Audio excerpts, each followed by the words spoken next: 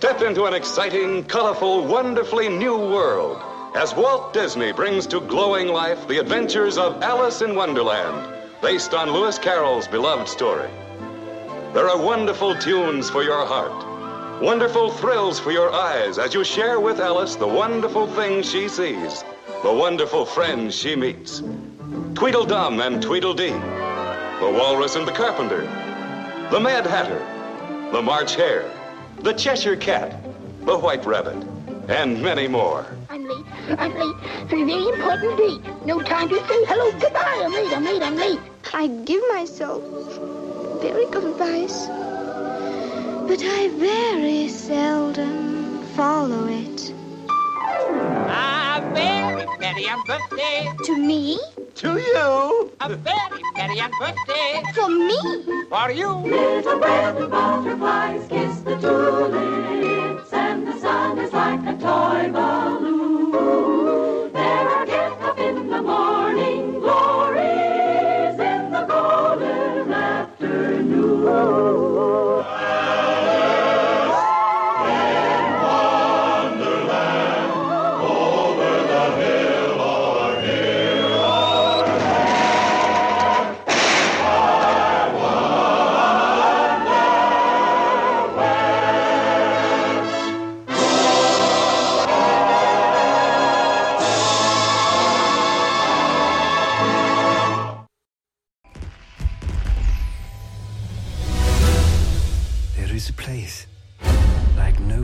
On Earth. Some say to survive it, you need to be as mad as a hatter. Which, luckily, I am. Alice, it's you.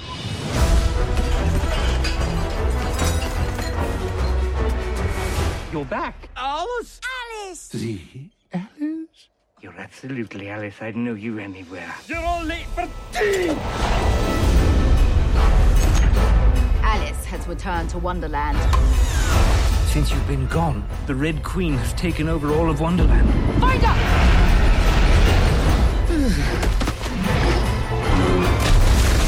Help us make the world right again. Oh, over here! I need a pig here. I love a warm pig belly for my aching feet. Stop that.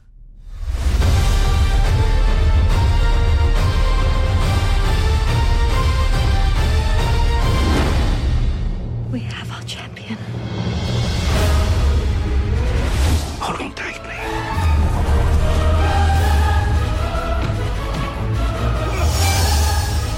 This is impossible.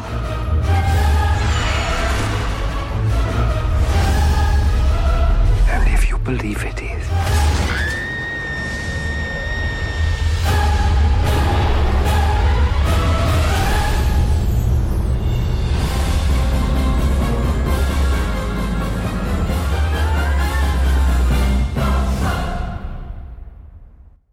Hello, and welcome to the Cosmere Deep Dive Podcast, patron-only content. Yay! Everybody say yay.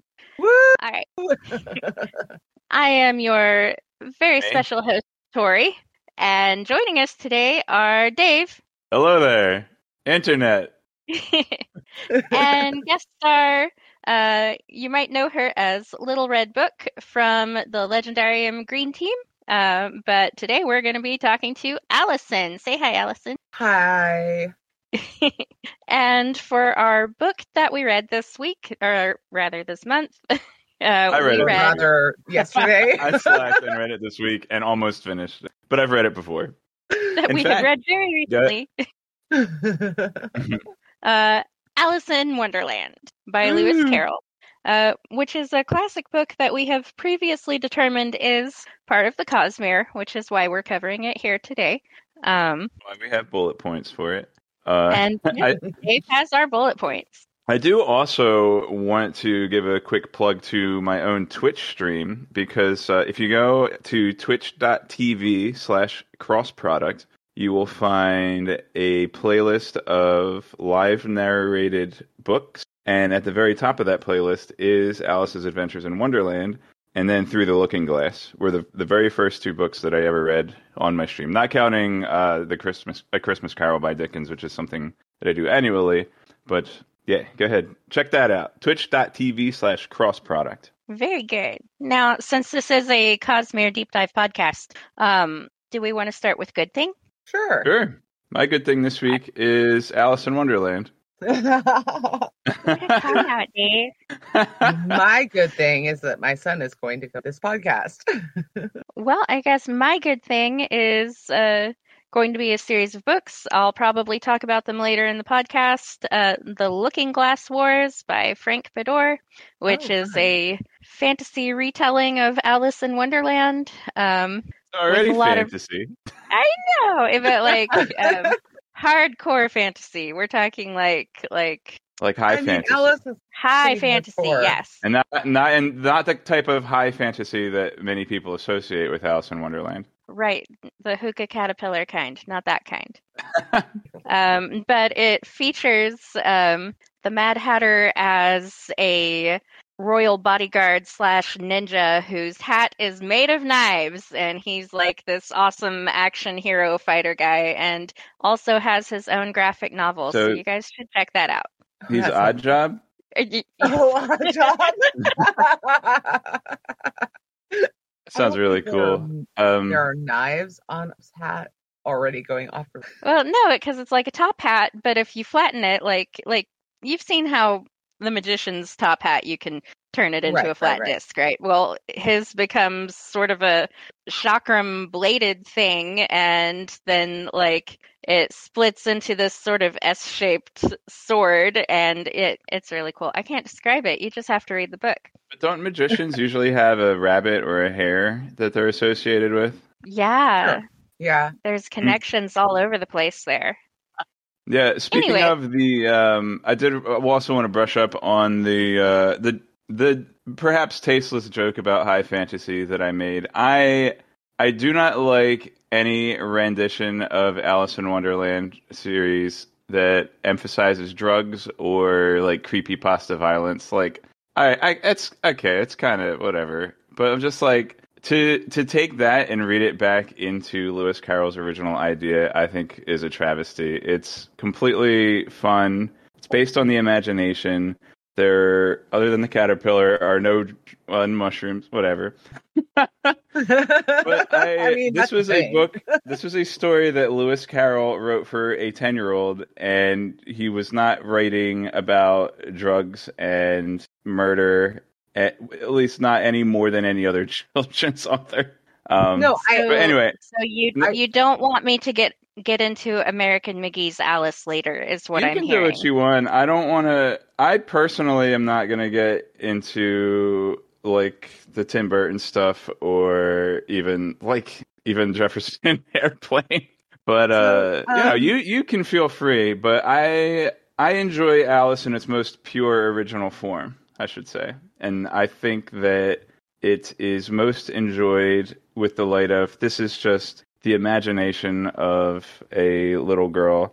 So that's kind of my take on it. I like the pureness of it. I do agree with you. I think if we're looking at the intent of the author, that's where he was going with it. But looking at it through a modern lens, easy to see how people have interpreted it that way.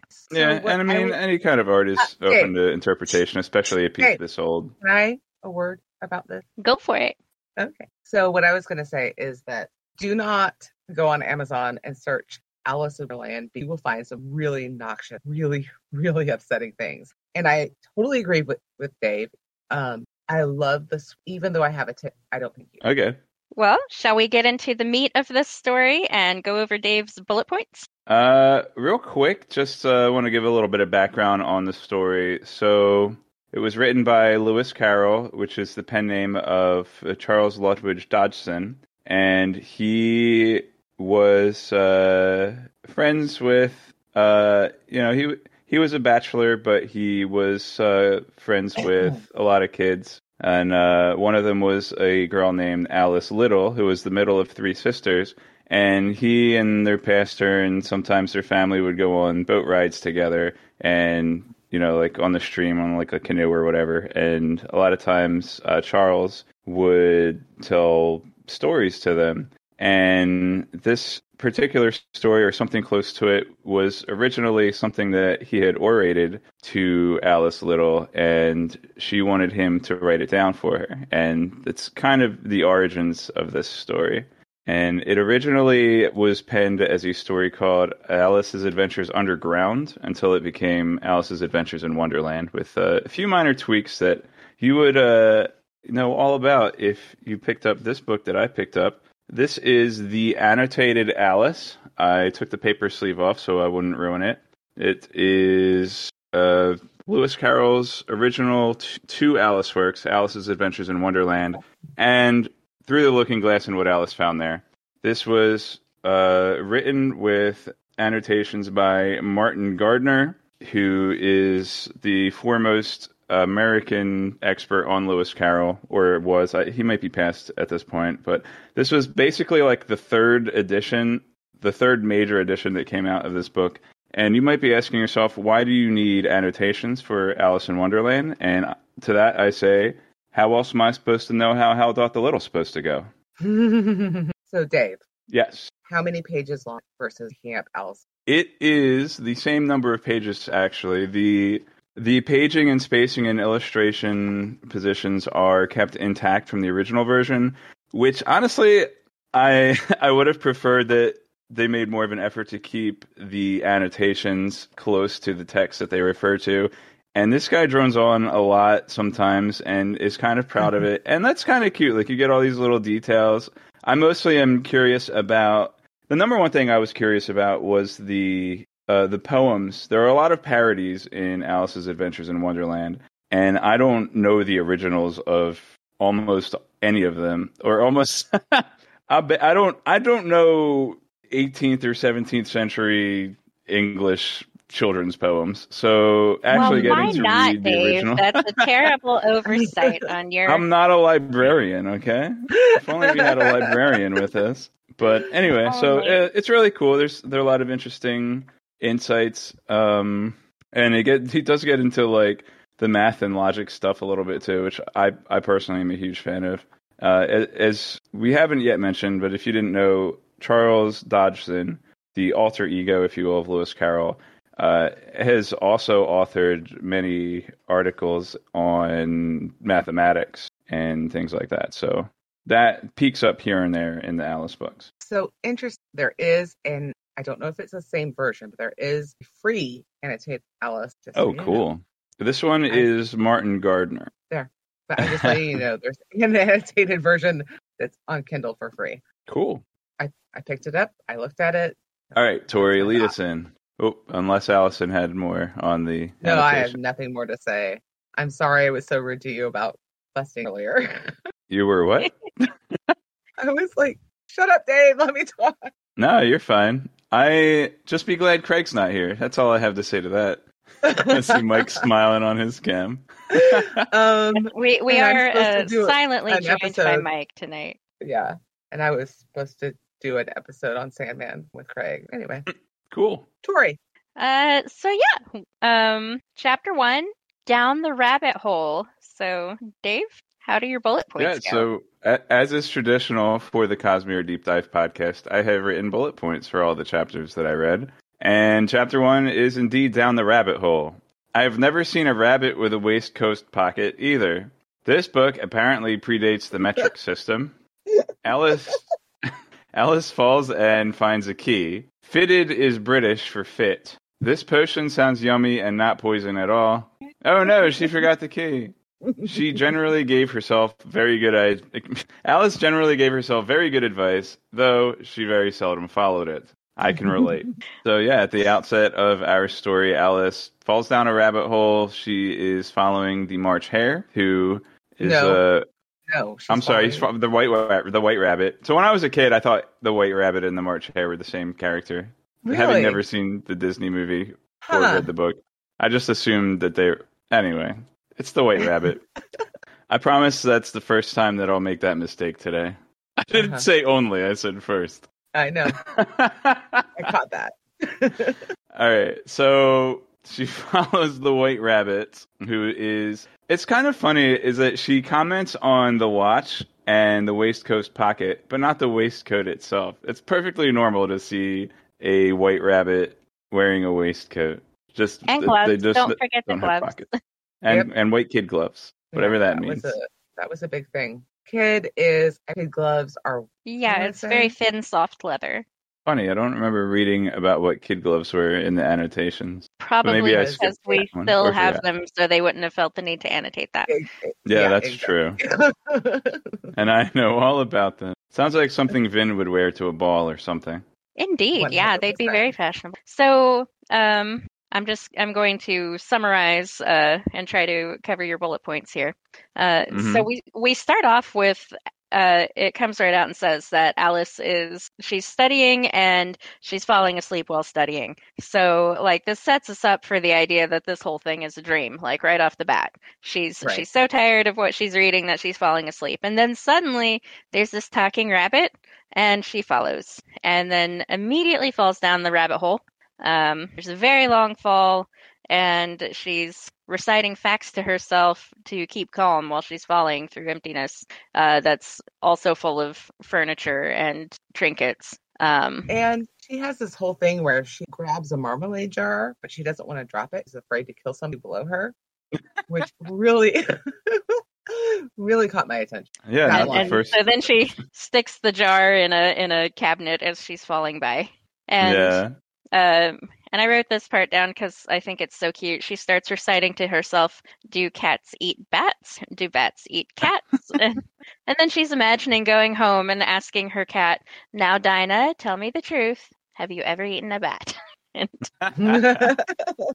would say if she had a chance, a bat. So it's basically a rat with wings. Everything. It really is. Yeah, they look like a mouse if you get the cute kind, not the stubby nose kind. They're weird. So at the end of her very long fall, yeah. If you ever see a picture of a bat on Reddit, don't read the comments because you'll learn all about how terrible rabies are. So as she's falling, just a quick note about physics and how science and math play into the Carolian work sometimes.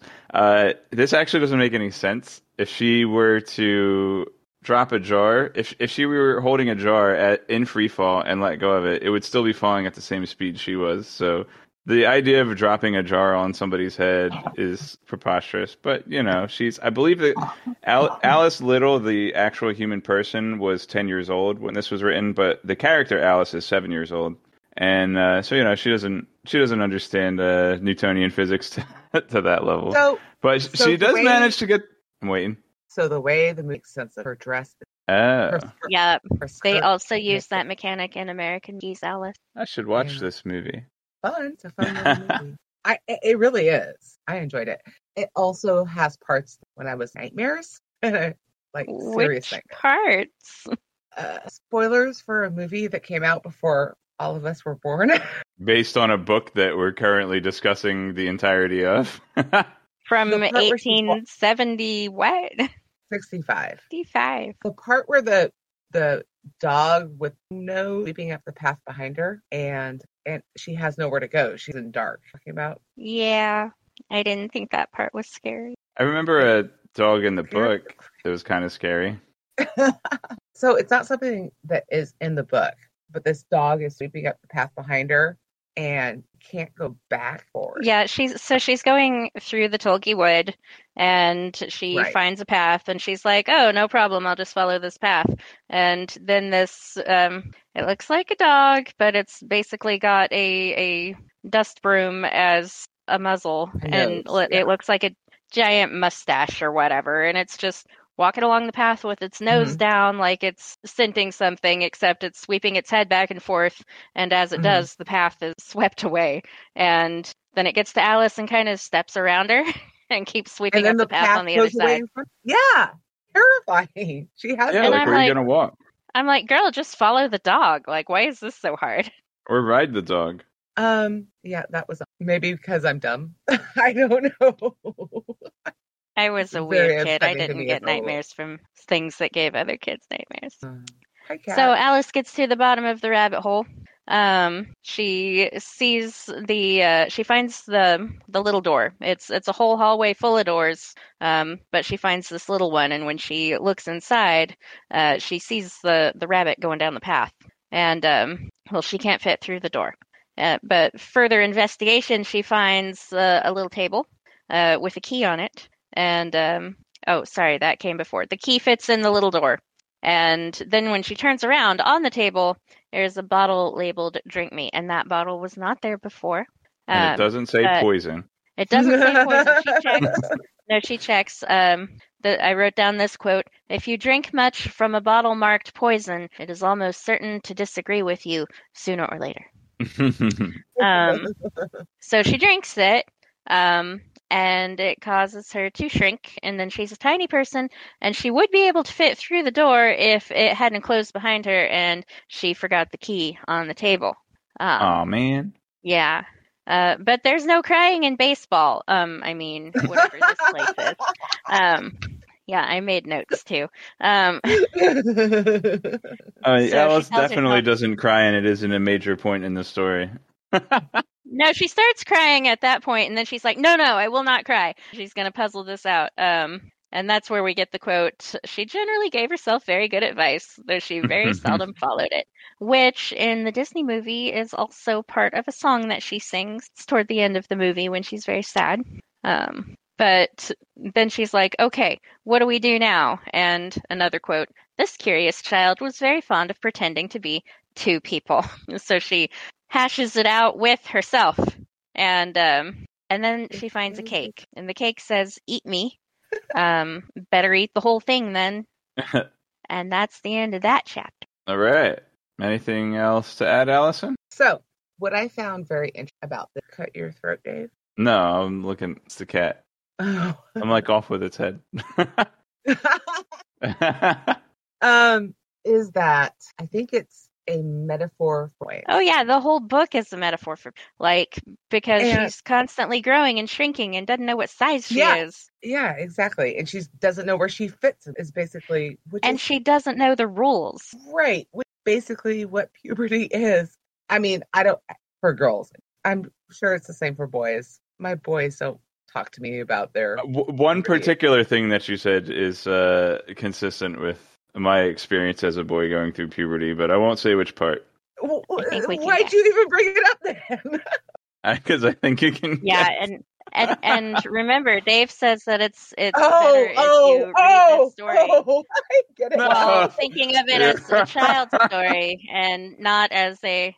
Anyway, but yeah, the metaphor for childhood is all over the place because, all of the quote-unquote adults in Wonderland are constantly coming at her with all of these, rules and things that she can't do or must do, and half of them she's like, that's stupid. Why do we do it that way? And they're like, that's just the way it's done. Or so, I counted. Growing up will make you crazy. Yeah, yes. no, I counted. It does. I think I counted 4 distinct places in the story where she's having a conversation with somebody and says the absolute wrong thing. In this chapter, for example, we'll get to it, but she's talking with a mouse. And first thing she does is mention her cat and how good the cat is at catching mice. Right. And no, don't do that, Alice. But we do that so many times when we're children and growing up, and we say something in front of the adults that we shouldn't have said. And so yes, I agree with Allison. Metaphor for childhood. And growing metaphor for childhood, but crossing that gap. Being a child. Chapter 2. I'm still thinking about Dave and the. Don't think about that. Don't think about chapter 2, the pool of tears. Okay. Or lie back and think of England. One of those. Curiouser and curiouser. What a classic line! Yeah. I had to write it down. What? Stop it, Mike. Was I the same when I got up this morning? 4 times 5 equals 12 in base 18. 4 times 6 equals 13 in base 21. And I want to point out that I wrote this bullet note as I was reading And then after reading that section, I went back, looked at the annotations, and the annotations actually covered the math and said the same exact thing that I wrote down about the base 18 and base 21, which are significant ages in our time, but maybe 18 and 21 weren't as significant in Carol's time. I don't know. I don't think that 21 was the legal drinking age back in England, because there are references to Alice drinking wine in this book. So they have a very different relationship to alcohol than we have. In Europe? Or you mean in the past? Both. Or in the past of Europe? In Europe and in all of the above. Mm-hmm. There was a period of time where everybody drank beer because you could. Oh, yeah, that's in the Bible, too. Except it was wine, but... That wasn't in the Bible. Yeah, it was in Timothy. Anyway, no, it said drink a little wine. Okay, we're not going to talk. But right, they didn't have the water purification technology that we have in modern day. Exactly, and everybody's sewage. What was that it for your bullet point? I'm sorry, I just wanted to talk about the math. I really got derailed because I wanted to talk about the math. I'm so sorry. How doth the little? Alice's internal clock is set to nightblood time. That's why she thinks the French mouse came over with William the Conqueror. And, we have a little cast of characters here, which are cleverly named after real-life people. And this is something that came up in the annotations, which I hadn't considered. So, the dodo is in reference to Dodo Dodgson, that Charles Dodgson, Lewis Carroll himself. So the dodo represents Lewis Carroll. The duck represents Reverend Duckworth. The Lori represents Lorena Little, the real life Alice's older sister, and the eaglet is Edith, Alice Little's younger sister.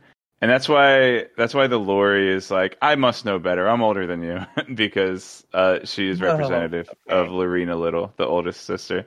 And I did write down, have a bookmark here for How Doth the Little, since I kind of teased at it at the beginning of the podcast. So there's how doth the little busy bee improve each shining hour and gather honey all the day from every opening flower. How skillfully she builds her cell, how neat she spreads the wax, and labors hard to store it well with the sweet food she makes, which I guess used to rhyme back then. Whereas Alice's version is about a crocodile instead of a bumblebee. How doth the little crocodile improve its shining tail, and pour the waters of the Nile on every golden scale. How cheerfully it seems to grin, how neatly spreads his claws, and welcomes little fishes in with gently smiling jaws. And the really humorous thing about this, which will be lost on modern readers, is that Alice's version of this poem is the exact opposite of the moral that it's trying to teach. The moral of the bumblebee is that it's working hard and making honey, and it's a go-getter, gets all this work done. Whereas Alice's crocodile just sits and relaxes in the river and lets its food just run into its mouth. So it's so antithetical to the original purpose of How Doth the Little Bumblebee. So it's really funny. I wanted to bring that out. Another funny point to go with that is that the busy bee didn't survive into popular children's literature, but the crocodile poem is in several books of nursery rhymes that I can think of, and it was the only version that I knew growing up. And so, I have that one memorized, and the bee one is just something I read in college one time. The interesting thing in general about Alice's Adventures in Wonderland is there are so many parodies on poems that probably wouldn't, I'm not a historian, but probably wouldn't have survived if not for Lewis Carroll making fun of them. Probably like Your Old Father William, among others. Like, who cares other than the fact that they're in Alice? No. Okay. I'm a Cosmere But not. he plays one on TV. Cosmere not.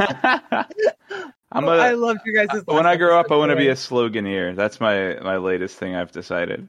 But I am at heart a programmer before anything else. Definitely not a historian. The Gods of Copybook Headings I was buying by time for Rudyard Kipling. The Gods of the Copybook Headings. And so it's basically about the whole thing that they did is they had these little sayings, wrote them out. And it's interesting because what it's about is how things have to make sense. Things have to be, or else or not the society does. I don't think the rest of society read that book. It's not a book, it's a poem. Wow, they're really lazy in that case. Rudyard Kipling is not lazy. He wrote No, just they're I can understand if they can't be bothered to read a book, but if society can't be bothered to read a poem, I mean, come on. Anyway, the point of the story is that I really do think it might be a response to Alice in Wonderland. Like, everything is so crazy in Alice in Wonderland, and like nothing makes sense. And they were what's the word where you exist in time together? Coincide? No. Contemporary? They were they were contemporary. Contemporaries. And I that poem kind of a response to that idea that makeup rule, and that makes, which is kind of part of what the idea just by believing it real. Anyway, Wonderland makes perfect sense to me. Yeah, same. When not I to think of Kipling, Rudyard Kipling anymore. but- So I had a creepy old man in the library who tried to tell me about Revelation and the end times, and then he slipped me this folded piece of paper, and it was a copy of Kipling's poem about how the female of the species is deadlier than the male, and I was like, what is he trying to tell me with this? Like, I what's don't the know, message but I here? do I like still that don't poem. know. I don't know. I don't know. But so now I can't read Kipling without thinking of that. So Oh dear, because I actually really do like that poem. I still think it's creepy. He slipped that to you. I mean, I love the just so stories. Like I read those a lot growing up. But Oh, Ricky Tavi. Oh my gosh, I love oh, that. it's that was- favorite. that I was love Kipling? Ricky. Yeah. It's a Yeah. mongoose one. Yeah. Yeah. Why are we talking about mongoose so often? I mean, there I'm could be pretty mongooses sure there's a in mongoose in Wonderland. this, There's in this book. dodos, There's gotta be. dodos, And it talks. No, Yeah, no, there isn't. I don't think. and not Well, in this just book. because Carol didn't write about it. There are very I'm many sure they're animals there. in the Pool of Tears, which Right. which They Tori would will fit in. very cordially summarize for us. Oh, are you done with your bullet points? Mm. Okay. God, I hope so, because we are so far off. We're gonna take so long on this episode. Patron only special content. Yay. Multiple things. Okay, summary. So, after eating all the cake, Alice grows larger, like you when you eat all the cake. So when she's about 9 feet high, she starts crying again. Because She's almost as tall as I am. Yeah, almost. You're 9 feet tall. Sure is. So she starts crying again, gallons of tears, and so it causes this whole pool of tears. And then, now you ought to see if you're annotated. Alice explains this for us, Dave. Then, when there's this whole pool of tears, the White Rabbit returns, apparently unbothered by the pool. And he says something about the Duchess and how he's late, and so he runs off. And Alice is asking herself, was I the same when I got up this morning? And then she I love concludes, this part. then she concludes that nope, she's stupid, she must be Mabel, which made me think of Mabel from Gravity Falls, and I'm like, yeah, we must be Mabel today. Maybe that Mabel from Gravity Falls was actually named after. I mean, there's so Yes, many that would nods make to sense. Carol. Like one of the things that makes it worth reading Alice's Adventures in Wonderland is that there are just even modern day pop culture is so makes so many nods to Carol that it's like really fun just reading the book and being like, oh yeah, that reminds me of this Simpsons thing or this other thing or whatever. A few Simpsons things. I mean, Conan O'Brien specifically tried to get the word "jub jub" around whenever he could, which is a reference to the second Alice book, of course. Jabberwocky. Yeah, Was it there really a is jub jub bird everywhere. in Hunting of the Snark too? Was there a jub jub bird in Hunting of the Snark? I don't I have only recall. read the- Okay, whatever. That's fine. Doesn't matter. Back on track. Really? So Are we're we gonna Mabel do today. anything on track?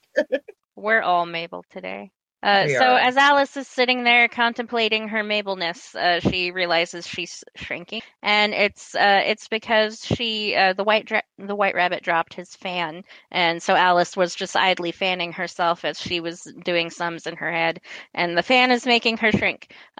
So then she notices the door is locked again, and she slips in the pool. And starts swimming for all she's worth, thinking, oh, maybe I shouldn't have cried so much. And yeah, and she starts swimming, and as she's swimming, she sees first a mouse and then several other critters. and we swim to shore. And here in my notes, I say, yeah, let's discuss my cat's mouse catching prowess with the mouse. That will go well. Or the terrier that kills rats. Uh-huh. I love how Alice euphemizes herself in the next chapter. She calls them C and D. Yeah, right. I mean, that makes it better. She's at that age where it's like asking me how much they weigh and you don't realize that's an in-blank question, or asking somebody how old they are, because they are always being asked how old they are. That's actually a very good point. We always ask kids how old they are. What did we expect? Right. But adults you don't ask an adult how old they are. Yeah, and again, with Alice not understanding these arbitrary rules that the adults throw at her, it's like when you're trying to play Candyland with your older brother when you're both children, and he's making up the rules as you go along, and so you can't win no matter what, and then you grow up scarred for life and hating board games. Hey, we're a podcast full of board games fans, and how dare you mention Candyland? That's why I don't play with you guys online. There is a certain game that my kids played, and I've played it. I don't, but yeah, one of the children are still very angry at the other child for making up the rules. Yep, exactly. Yeah. For making up rules and basically cheating the entire time, and he will not play that game entire time. If they're making up the rules, then they can't cheat. They're following the made-up rules. No, the game had rules, and number one son cheated all the time. I have a confession. I'm going to admit this right here for patrons only. I have cheated at solitaire. Oh no! How dare you? That's how terrible. Mike has to cue off the podcast because I'm firing. Okay, chapter 3: a caucus race and a long tail. The title says it all. See, nobody likes cats. I mean, that's it. There's a caucus race and a long tail. What else is there to say? And nobody likes cats. I mean, cats are... They think they own the place. I mean, they might. They probably do. But the fact that they think it makes me... They're a little cocky about it. That's it. All right. All right, Tori, take it away. What did I mean when I said... All right, so Alice and the accompanying critters arrive on shore. They're all soaking wet, and they're thinking, well, how are we going to get dry? So I love this part. The mouse recites dry history. It's the driest thing I know. Right. And when that doesn't work, everybody's still wet. The dodo suggests a caucus race. But clearly can't explain how it works. Again, with the adults making up the rules as they go along. I still don't understand how it works. This is a little bit of a British thing. So in America, we have caucuses, which are just kind of like political parties getting together. But actually, in Britain, at least in Carol's day, the word caucus was derogatory. You would call it a caucus. You would call the other guys getting together and meeting and scheming a caucus. Like, it wasn't us. We weren't caucusing. They were caucusers. So the fact that they're so mean to being caucusy is a little bit more of a British thing than our modern USian sensibilities really grasp. But it's still funny because even though caucus is not a derogatory term in the United States, the common folk, they can still get behind this and find humor in it. So when the dodo calls the conclusion of the race and declares that Alice has to give prizes to everyone because everybody won, she's got some candies in her pocket and gives everybody a candy, and they're all like, "Oh, but you need an award too." And so the dodo gives her something. I don't remember what. She had a thimble in her pocket. Oh, right, yeah. A thimble that she handed to the dodo. Yeah. And yeah, so she doesn't understand the awards ceremony. And then they're all sitting around a fire, and the mouse tells a story, but it must have been dry too, because Alice, her mind starts wandering. The mouse gets offended and storms off, And then Alice is left with the birds and starts discussing her cat's bird-eating tendencies because she didn't learn the first time. So that's that chapter.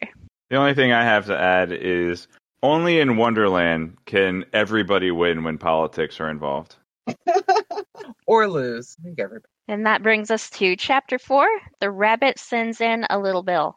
Alice, you lost the white rabbit's stuff. Alice forgot to cast Identify to make sure this potion wasn't poison. Somebody ought to write a book about Alice. Oh, that was my favorite line in the whole chapter. Even though they have magic shrinking cakes, the white rabbit's first idea to get Alice out is to burn down his own house. Just brilliant. Only after suggesting to burn down his own house do they start flinging magic cakes. Doggo. And, of course, everyone's favorite hookah pillar. So, real quick, I don't even remember the context here, but there's this whole thing. Oh, okay, this was actually in the notes, in the annotations about, apparently, Alice would, or I mean, I don't think it was Alice, it was another person that wrote to Lewis Carroll and said something like, "Oh, I'll send you lots of love and kisses and baskets of kisses," or something. And Lewis Carroll would joke that she was saying lots of glove and baskets of mitten or baskets of kittens. So he turned like love and kisses into glove and kittens. So like I just had this thought of It's Always Sunny in Philadelphia, where Charlie invents kitten What are mittens. we even talking about right now? Kitten mittens. And Lewis Carroll was the original inventor of the kitten mittens. That's all I have to say. And if you don't know what kitten mittens are, just look it up on YouTube or something. It's so adorable. It's just internet cat stuff, basically. Oh, dear Lord. All right, take it away, Tori. Take me away. Okay. As Alice is mortally offending all of those birds, the white rabbit runs by, and so she follows after him. And the rabbit mistakes her for his housemaid, Marianne, and he's all like, "Marianne, I've lost house servant, not housemaid, maid, housemaid." Oh, I'm sorry, I missed. Yeah, sorry. This was also apparently a colloquial thing where just like Marianne was kind of a term for housemaids and was also name of housemaid in David Copperfield, I think, by Dickens. Anyway, just sorry. I shouldn't have read annotations. I'm sorry too. I have also derailed this. So he's all like, "Marianne, I've lost my fan and my gloves, and I'm supposed to meet with the Duchess, and like, I need you to go to the house and get some more." And she's like, okay, whatever, dude. And so she goes to the rabbit's house. And the whole time she's thinking, boy, it's weird being the maid for a rabbit. Well, I have to be Dinah's maid next. And that was cute. She gets to the adorable. Yeah, I mean, basically, humans already are cats' maids, but we just don't acknowledge it sometimes. What litter boxes? Yeah, but the cats know. They know. They do. They do. So she gets to the rabbit's house. She finds a strange bottle, and she drinks it, and then she grows large again. And I have so she here, doesn't check the label to make sure it's not poison. There is no label that was the though. problem. Like, yeah, there's that's no right. label. If it were poison, it would definitely have a label. She doesn't need to cast Identify. So I have here in my notes, "Oops, we grow again. Who could have predicted this shocking turn of events?" And that's I would have when we said, get the "Here quote. it grows again." Ew. And this is where we get the quote, "There ought to be a book about me, and when I'm grown up, I'll write one. But I'm grown up now." Can I get any older? Can I get any bigger? So she's huge, and she's taking up the whole house, and of course they suggest that we burn it down. It's the only way to be sure. But then they send Bill the lizard down the chimney. And Alice, her foot is in the chimney, so she kicks him, and he goes flying. So they start pelting the house with pebbles instead. Later, Yeah, they're they're so- on the jury. Yeah, they're like, "Oh, there goes Bill." That's a quote from the book, by the way. Yeah, it is.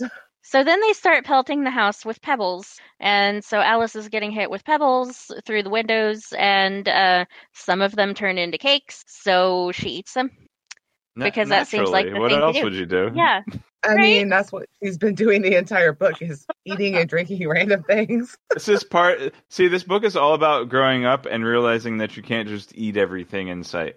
Or Yeah, drink. when you're growing up, random you're things. hungry and you eat everything. So those growth spurts, they make you hungry. But she's really tiny now. So she runs from the house, avoiding the rabbit and his two buddies. And she encounters an extra large puppy, which is actually a normal sized puppy, but she's extra small. And then she runs from the puppy, and we get to the caterpillar. Yeah, and this puppy is actually the only critter in Wonderland that actually acts normal. So some theorists have said that this is actually a dog that somehow inserted itself into Alice's dream. Yeah, like maybe she's dreaming in the garden back home, and there's a dog outside, comes by and licks her face while she's dreaming. Who knows? With a broom nose. Right, yeah. a scary broom nose. This is the only dog in the book, I think. So whatever. I mean, there's also a second book that right gets now for referenced. being scared at that part. Anyway, sorry, I didn't mean to bring up the traumatic childhood experiences. And chapter 5, Advice from a Caterpillar. Labyrinth reference, Mario reference, eggs. Alice is back to normal and talking to herself again. All right, what's the labyrinth reference, Tori? I'm assuming the part where it's a caterpillar. The part where it's a blue caterpillar. Yeah. Or / worm or whatever. Oh, yeah. It's Doomslug, though. The caterpillar from Labyrinth is Doomslug. Yes. Okay. Well, wait, we've already decided Alice is part of the Cosmere. So that means Labyrinth is part of the Cosmere. Yeah. That's why we're covering them here on the Cosmere Deep Dive podcast. So that was the Labyrinth reference. Mario reference, hang on. A little more obvious. Very obvious. What's the first thing you think of with Mario? Eating mushrooms to grow bigger. Yeah. And here's another stick your foot in your mouth, Alice. Yes, let's bemoan our 3-inch height to the 3-inch caterpillar. When will she learn? When will I learn? Yeah. One side makes you taller, and one side makes you small, and then we sing the whole song. My favorite song. Huh? And so she eats part of the mushroom, and it causes her neck to grow incredibly long, and not her whole entire body. So a bird in the tree mistakes her for a serpent. And then she goes on to tell the frantic bird that she eats eggs. Brilliant.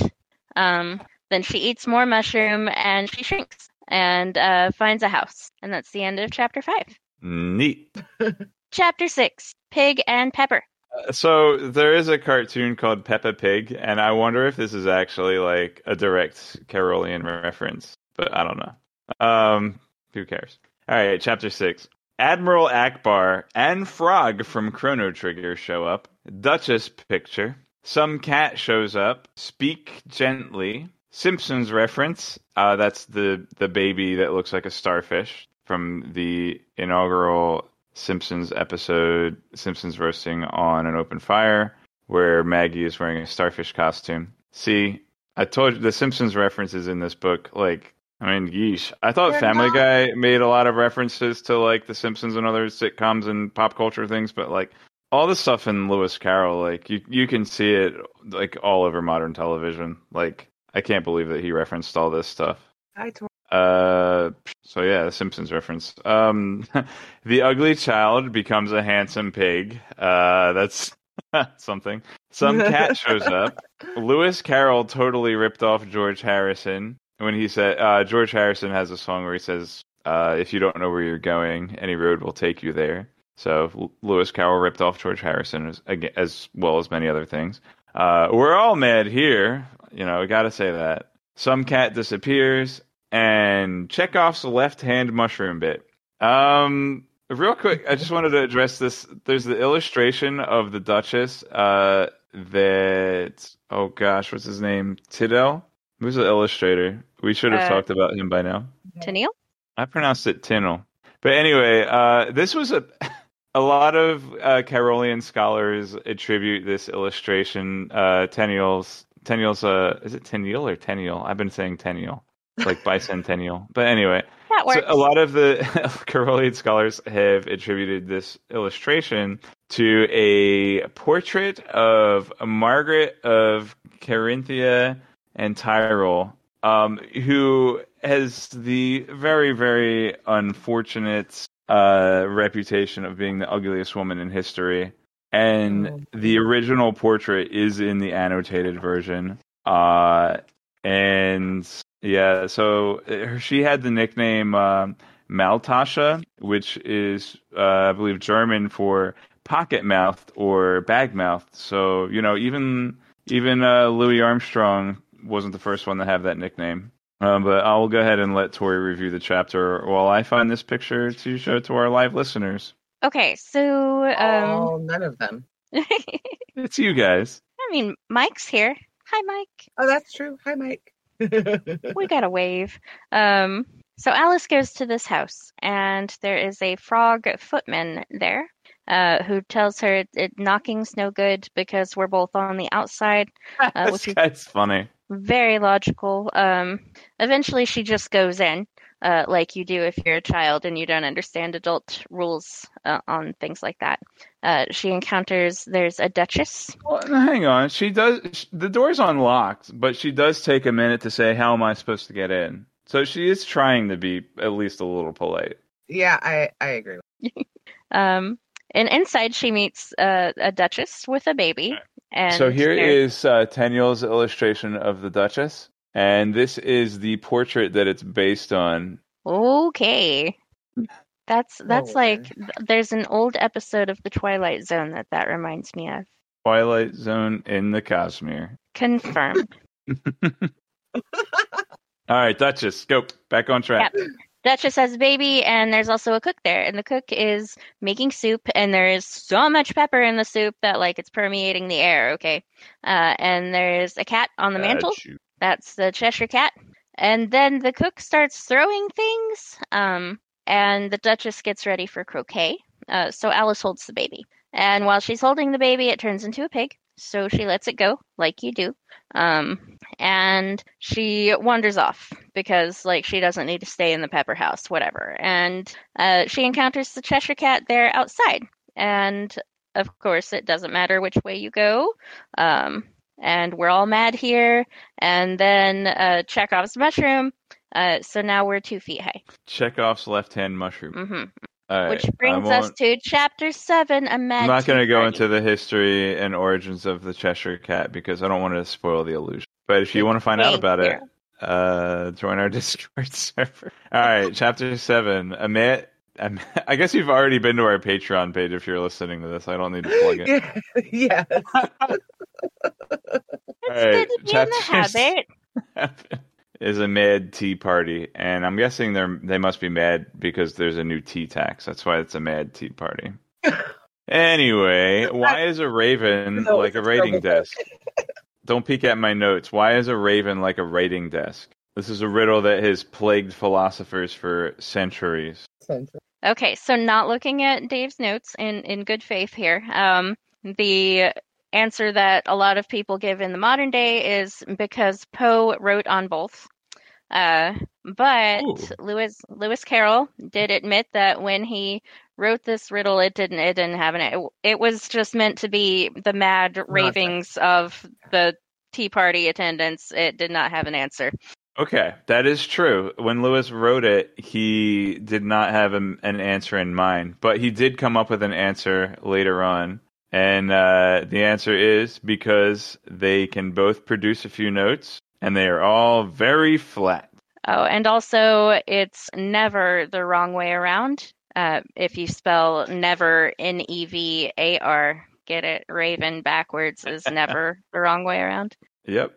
Which was tragically proofread and edited for some time. But yeah, exactly. So Lewis did eventually write an answer to this riddle, but at the publication of Alice's Adventures in Wonderland, it was not meant to have an answer. That's true. Okay. Alice Little was born on Star Wars Day, May 4th. So what's kind of interesting is that we find out, I think in chapter 6, we find out that it is the month of May because she's talking about the March Hare, and she's like, oh, the March Hare, he's not going to be crazy now because it's May, right?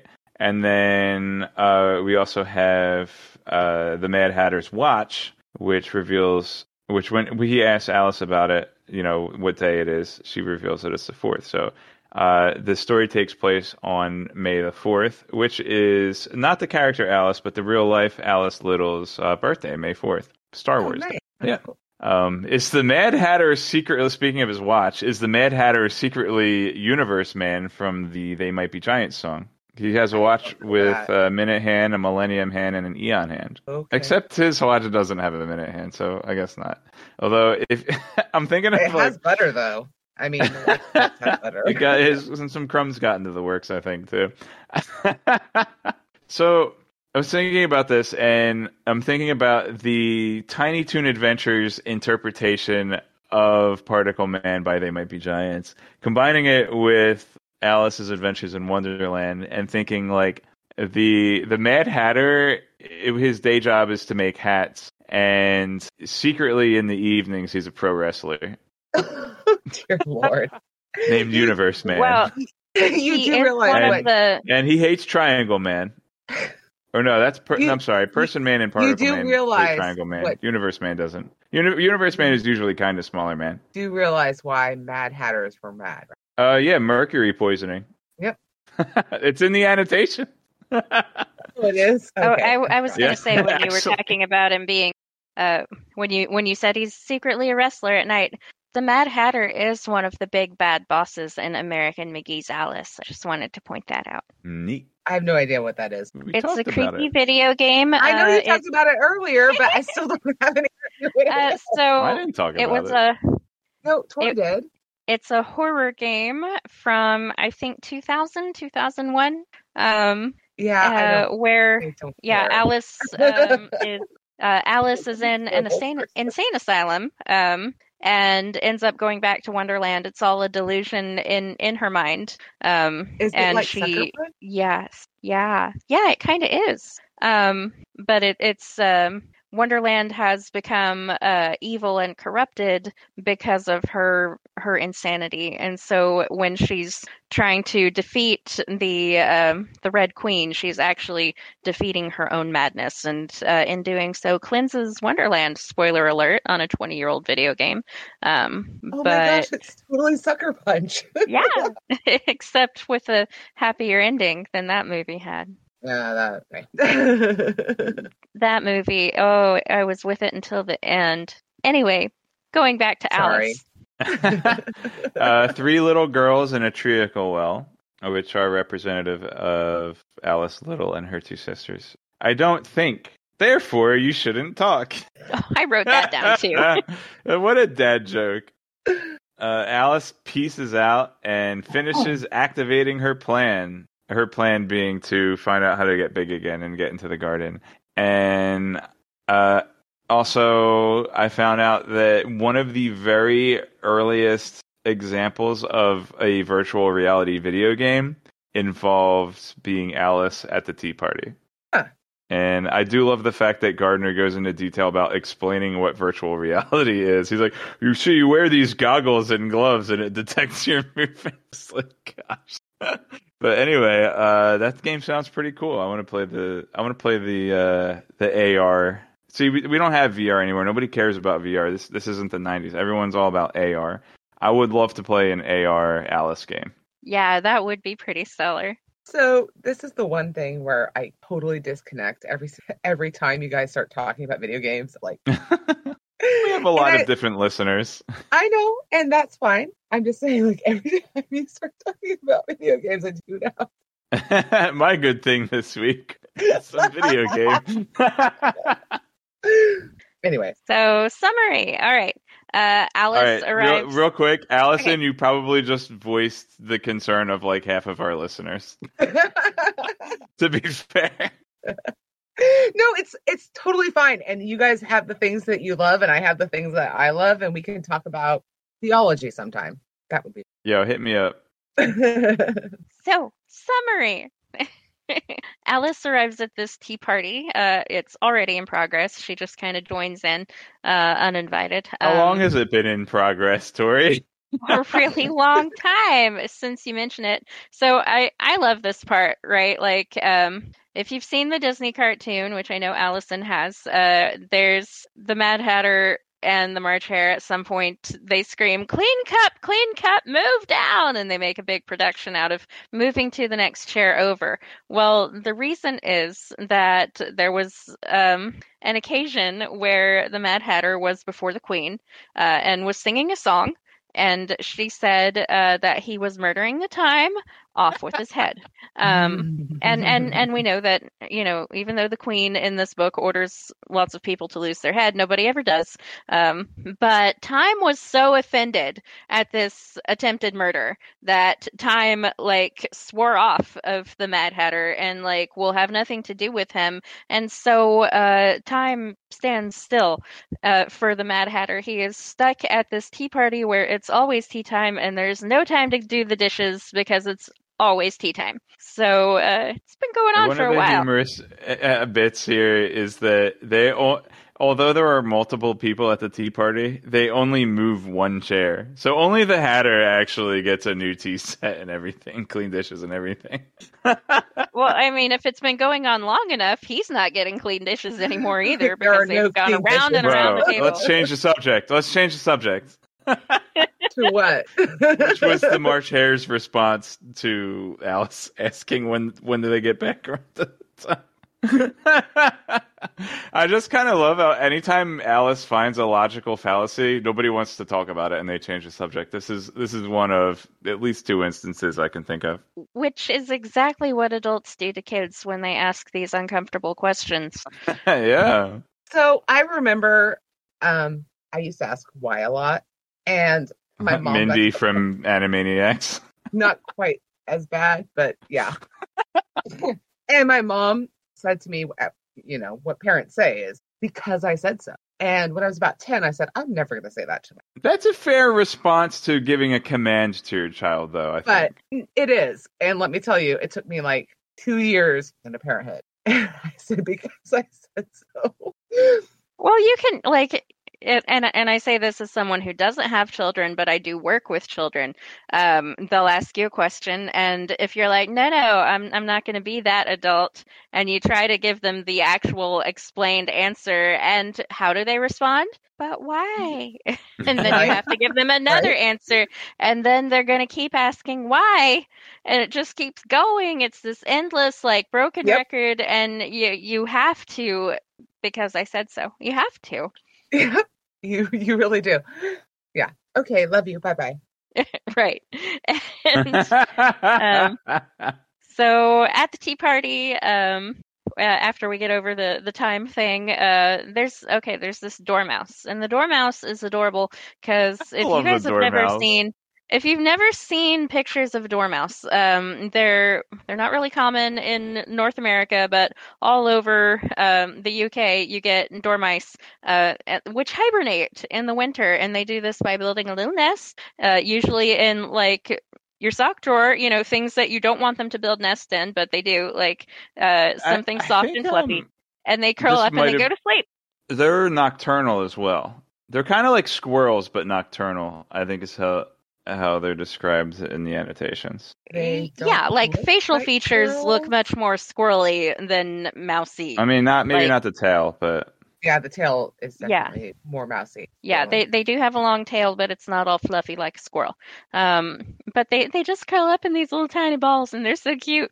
So where you got this sleepy dormouse at the tea party, it's very very on point for the characters. So the dormouse is the one telling the story about the sisters, and it's okay, there were 3 sisters, and they lived in the bottom of a well, and okay, but what did they live on? Treacle.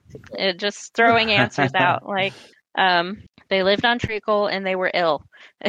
That's all I wrote down about that story. Because and then if you lived on treacle, you would be ill. You would be, yeah, absolutely. Not me. And then you get the line that Dave already gave us. I I don't think. Well, then you shouldn't talk. And she's all like, oh, Got her. the nerve. Take that. And she like rage quits the tea party. And Yeah, basically. then she finds a door in a tree.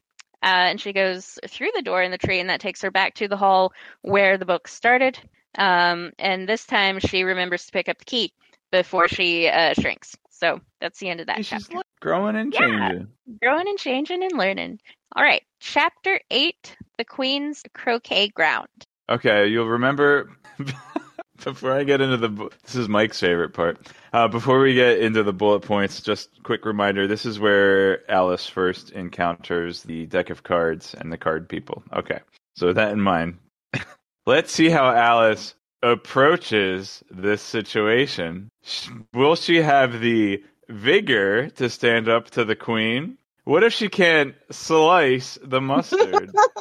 Will she retreat under the pressure? Fortunately, she is an expert croquet player. Some cat shows up. Off with his head! Too late.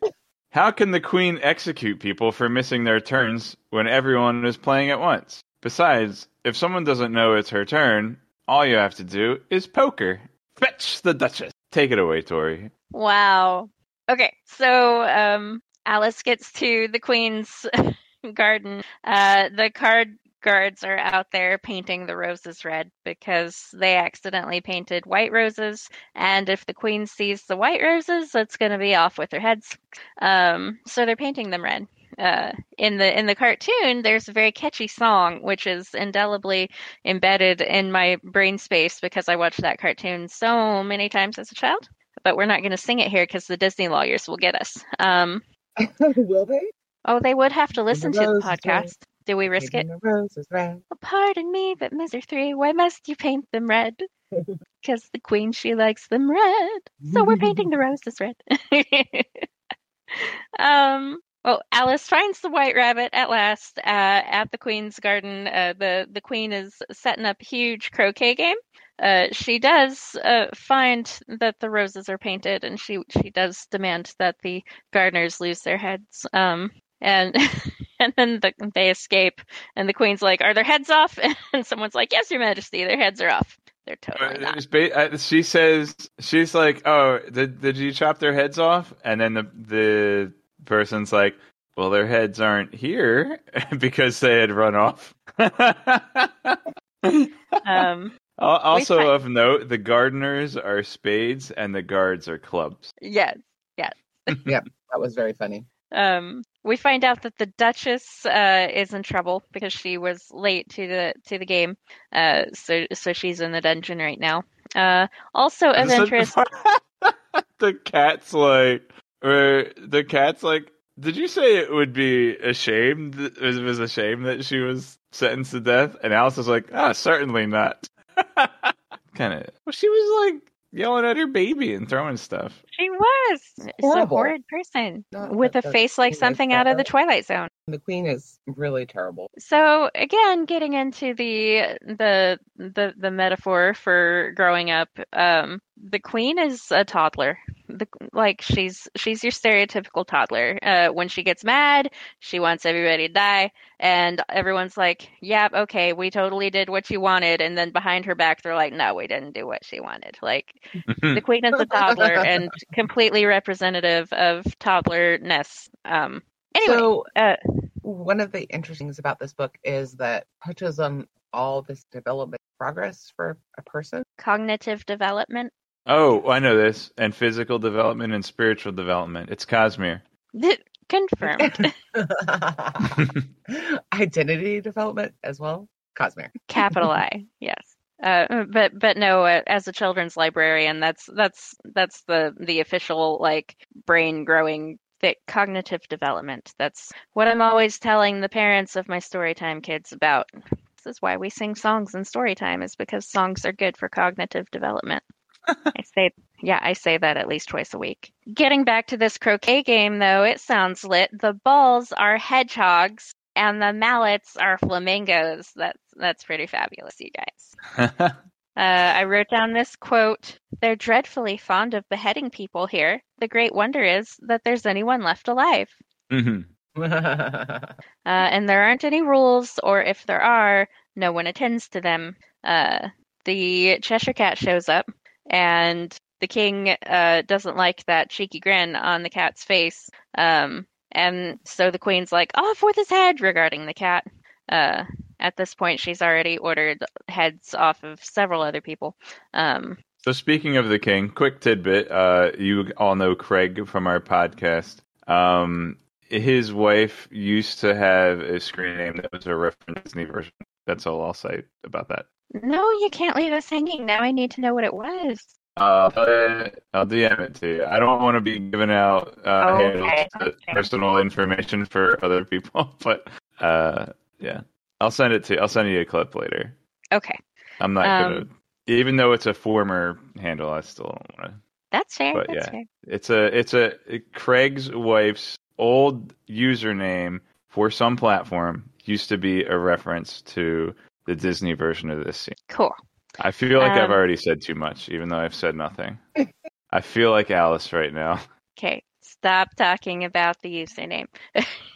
So this is where we get the quote, "A cat may look at a king," and Alice is like, "Oh yeah, that's the Duchess's cat." So the queen's like, "Fetch the Duchess from the dungeon," and then they start arguing about how to behead the cat because it's already vanished its body away and it's just a head now. And it's like, how do you behead a cat without a body? But you can behead anything with a head. What do you behead it from, though?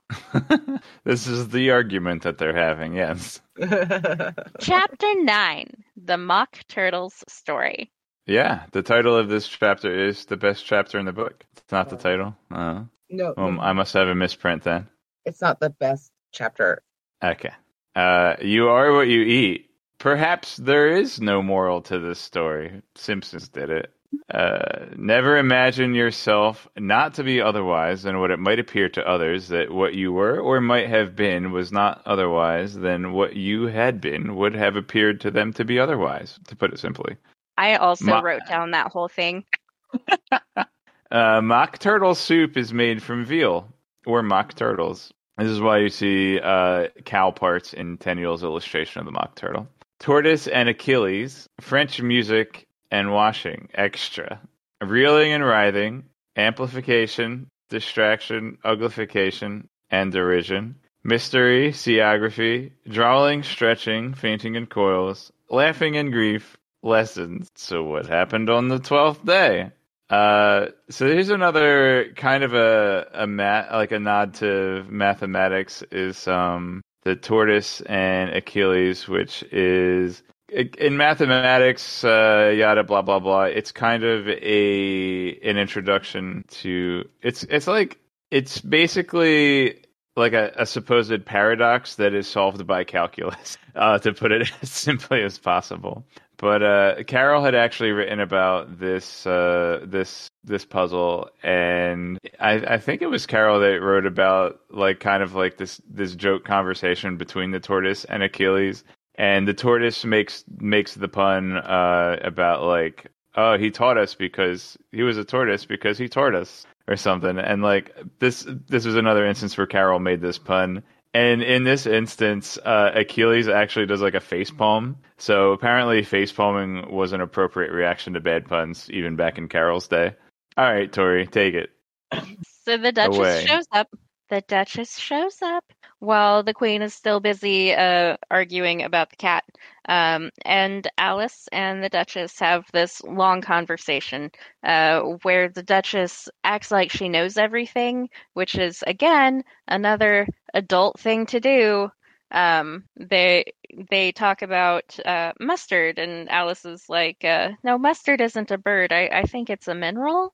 And the Duchess immediately is like, oh, yes, of course, there's a mustard mine not too far from here that everybody knows about. And then Alice is like, no, hang on, it's actually a plant. And the Duchess just like skips over that, just pretends that didn't happen, and goes on with the conversation. And at one point, Alice thinks, well, when I'm Duchess, and that's like, because you might if you haven't read through The Looking Glass, the whole point of that was Alice was trying to become a queen, and she did succeed in the end in becoming Queen Alice. So she thinks, well, when I'm a duchess, no, you don't have to be a duchess, honey. Aim higher. And we get that fabulous quote that Dave already read for us that I won't repeat, even though I did write the whole thing down. Now I know I didn't have to write the whole thing down because Dave had us covered. I'm a little disappointed. The queen scares off the duchess. The game continues. Alice goes to meet the mock turtle, which is elsewhere in the queen's garden. And there's the griffin shows up and takes her to the mock turtle. And when That's all they're fancy that. They never beheads nobody. Yes, yeah. While the queen's back is turned, the king pardons everyone. And the griffin's like, yeah, it's all her fancy. And then we get to the mock turtle who is crying and terribly sad.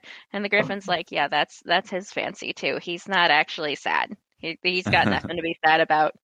And we get to find out that he used to be a real turtle, and he lived in the sea with the other turtles, and he had lessons, and they got smaller as the days went on because they lessened. And then they start talking about the lobster quadrille, which is chapter 10.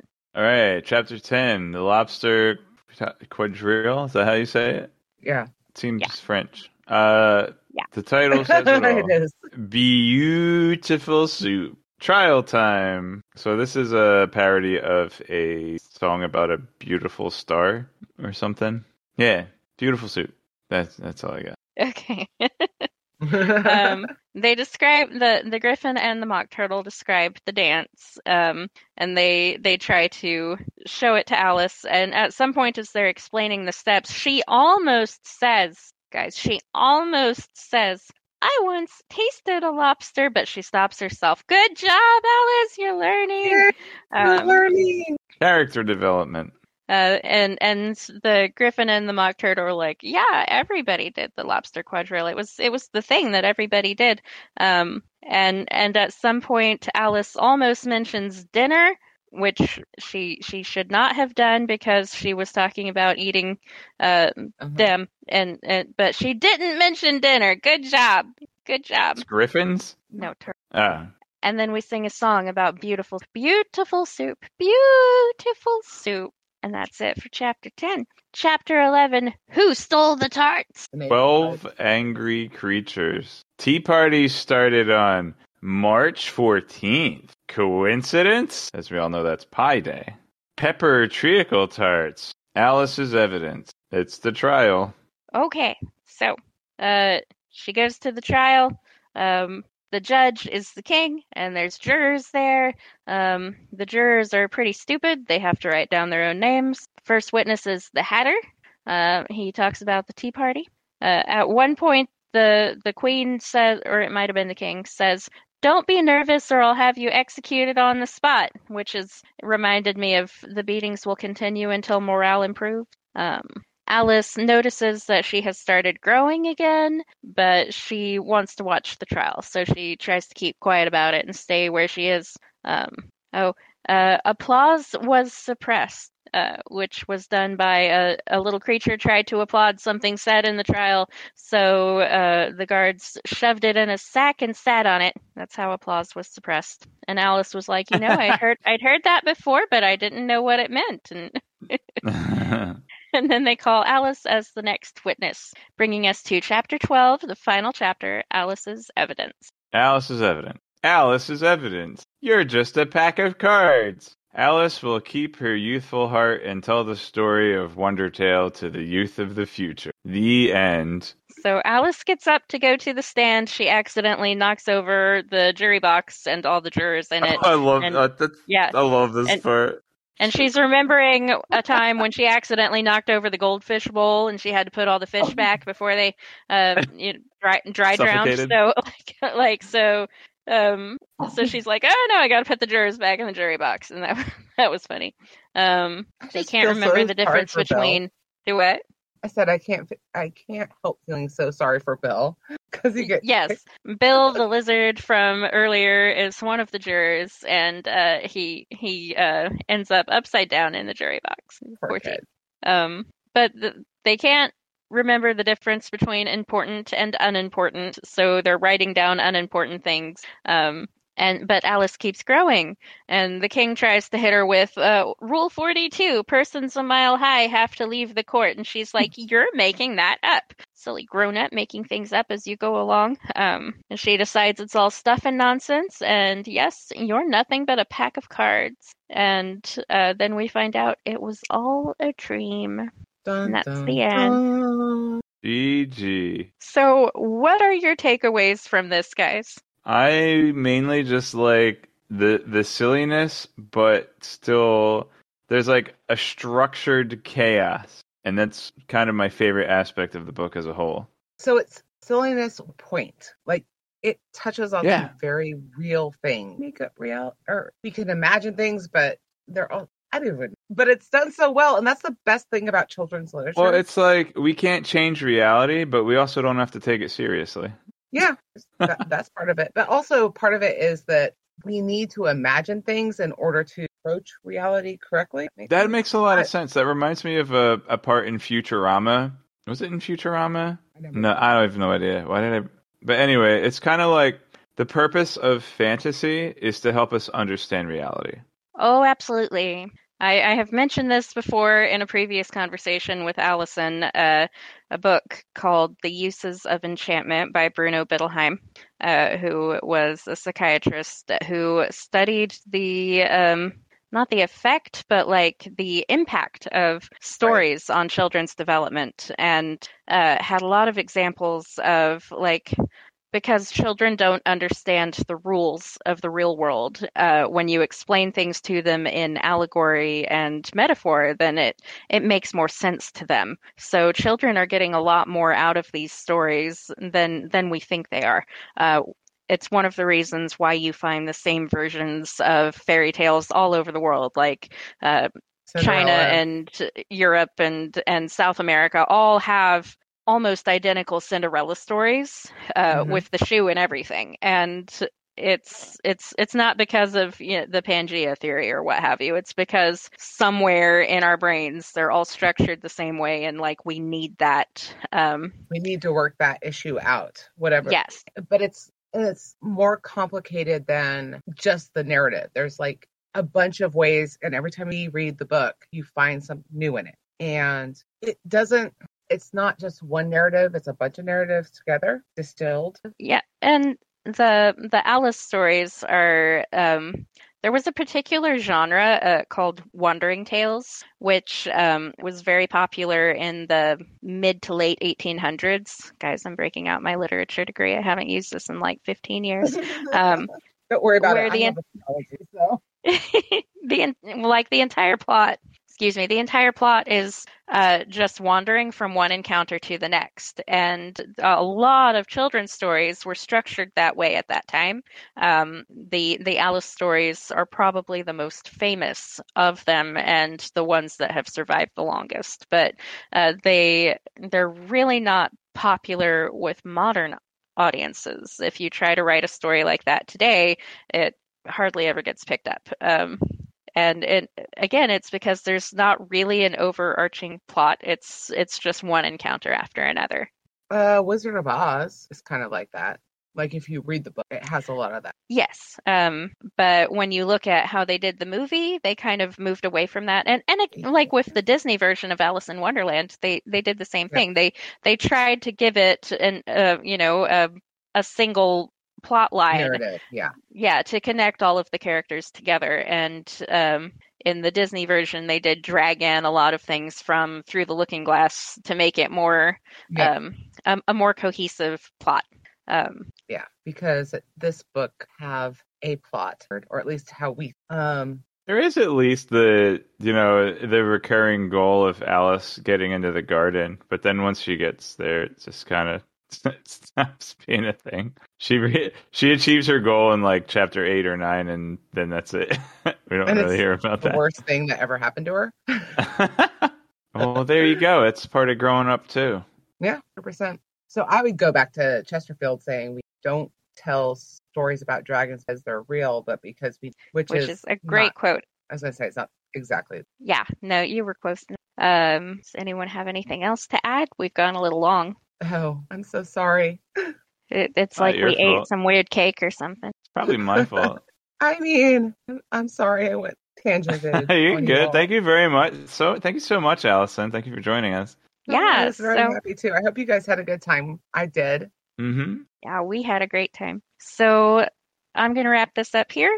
Again, this has been the Cosmere Deep Dive Podcast Wait. special. What? Can I do a shameless plug? Or Yes, two? do your shameless plug. Shameless plug here. Hi, I'm Little Red Book from the Green Team of the Legendarium. Please go check us out. Check out legendarium.com. And I also have a new project coming out about short stories and sci-fi, and another member of the Green. And so check that out. It'll start. Thank you. Yay, shameless plug. Thank you. Mike's giving us the thumbs up over there. You did a great job. And you did a great job talking with us about the Alice stories today. We had a really great time. So I am Tori from the Cosmere Deep Dive Podcast. And this is Dave. Are you going to say anything, Dave? Apparently Hi. not. And we hope you've enjoyed our discussion of Lewis Carroll's Alice's Adventures in Wonderland. Good night. Good night, Good night, Internet. Internet.